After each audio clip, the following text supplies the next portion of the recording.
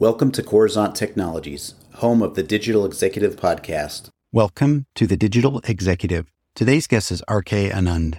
RK Anand is founder and chief product officer at Recogni. With more than 30 years in technology, RK has held multiple senior engineering and product management roles in companies such as Juniper Networks and Sun Microsystems. Well, good afternoon, RK. Welcome to the show. Good afternoon, Brian. A pleasure meeting you. Absolutely. Looking forward to this all day. Believe me, love jumping out of the bed, meeting someone new every single day, and getting an opportunity to turn around and share your story with our global audience, which means the world to me. So thank you again. RK, jumping into the questions here, let's talk about your career in technology. You were a senior executive, an entrepreneur, now the founder and chief product officer of Recogni. Could you share with our audience the secret to your career growth and what inspires you? Yeah, thank you for the question, Brian. I think I've been just very fortunate from a career perspective. Early in my career, I came to Silicon Valley and joined a company called Sun Microsystems, and I had exceptional managers who gave me the freedom to explore and just were very supportive. And they became very good examples of how I should be if and when I became a manager.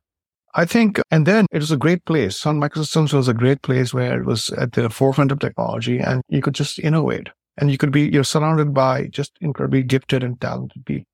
And following that, I joined Juniper Networks as one of the founding engineers, and it's employee number 12. And saw the company go from 0 to over 10,000 people and over $4 billion revenue. So I think luck plays an important role in this, I would say, from a career perspective, but opportunity. And I think having the good fortune to be surrounded by people who are smarter than you.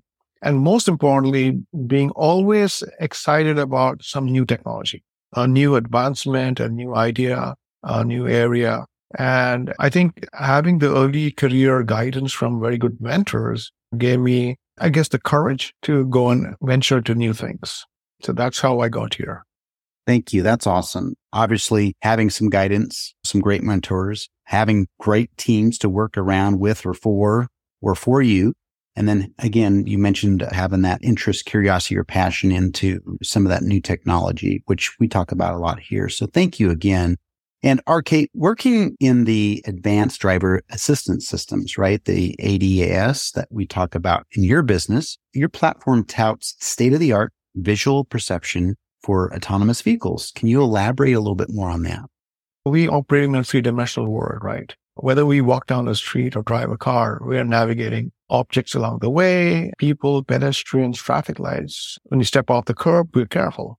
And how do we do that? We perceive the world. We perceive it to the best of our abilities, obviously, given the fact that we have faculties like hearing and sight and other sensing modalities. So if you think about now making a car operate in a three-dimensional world, you need it to have the same set of capabilities. You need it to actually perceive the world really well. And the proxy for eyes are cameras. And we use cameras extensively in our daily lives now because they're attached to our phones. And so cameras are just a wonderful way to passively capture the world. And then, most importantly, now you have to process that data and you have to comprehend what is around a vehicle. And so visual comprehension of what is around the vehicle is the most important thing, because without perceiving the world, you can't get to the next level of capability, which is to drive in the world. So close to perfect perception is an essential foundational element for an ADAS or an AV, autonomous vehicle, or a driver-assisted vehicle. And so that's where Recogni plays an important role in building technology that operates really at a high level of performance and consumes very little energy or low power, but can process multiple cameras or multiple sensors, giving you incredible amount of data that then you need to process and give a real-time view of the world. That's amazing. When it's studying like Discovery Health Channel, right? You learn how amazing the human is. Yeah. And then if you look at it, we're mimicking the human, being able to, again, consume low energy, but be able to process many things, sometimes hundreds of actions within a millisecond and provide that real time. And I love how the technology is advancing in this space with ADAS. So thank you again. RK, talk to us about how you're focusing on reducing power consumption of autonomous driving systems. You mentioned that previously, and I'd like to dive in a little bit. Most definitely. I think we know directionally that cars are going from what's called internal combustion engine vehicles that burn gasoline to electric cars. the shift from electric cars are an important shift for us as societies and countries because there are environmental implications and benefits that come as a result of shifting to electric vehicles.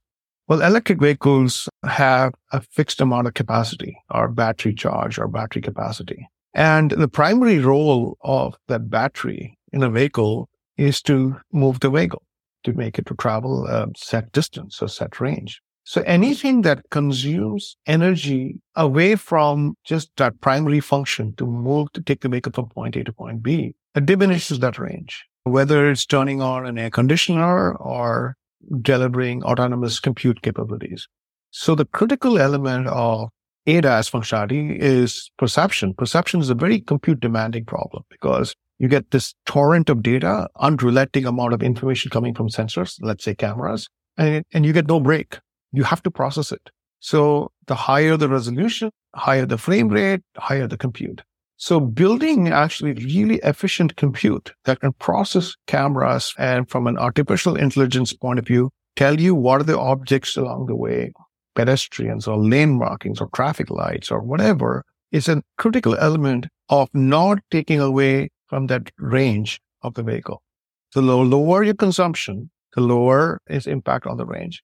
Most importantly, unlike turning on or turning off an air conditioner, you don't have the luxury to turn off an ADAS or a safety function like perception, because then the car loses the ability to navigate in this three-dimensional world. So it's a safety constraint that says that this functionality, this computational workload is going to be persistent, nonstop when the vehicle's driving. And so there's a second order implication that better be really efficient from a compute perspective and consume as less energy as possible without compromising on quality, results, latency, and accuracy. Thank you. And safety, of course, right? That's amazing. Safety is the most important element. Yes. Absolutely. I love how you broke that down. And I think that's so important. It's the less we can take away from the overall power consumption of the car will ultimately provide more safety to the people in or around the car. So thank you. RK, I'm a technologist, technology executive, been doing this for a long time, and I love to get into emerging technologies, right? Our podcast is focused on that. So when I ask you a question, you don't have to get into the weeds, but you're obviously leveraging some of that new and emerging tech in your business. Is there anything you might be able to share with us today? I think the emergence of generative AI and the ability of these models to actually comprehend more and more complex things is an incredible trend. And I think that kind of technology is going to be ubiquitous in our lives, in our society. And being in that forefront, being in that industry that builds technology that can do AI workloads and process AI workloads, you're getting a front row seat. And I think that building technologists are actually always thinking about how to make the world better and how to solve some things that give us, and on a planetary scale, the ability for humans to go and do other things, free up our time for our creative pursuits. I feel really fortunate sitting at this front row and building with my incredibly gifted colleagues and the industry at large, technology that makes things better.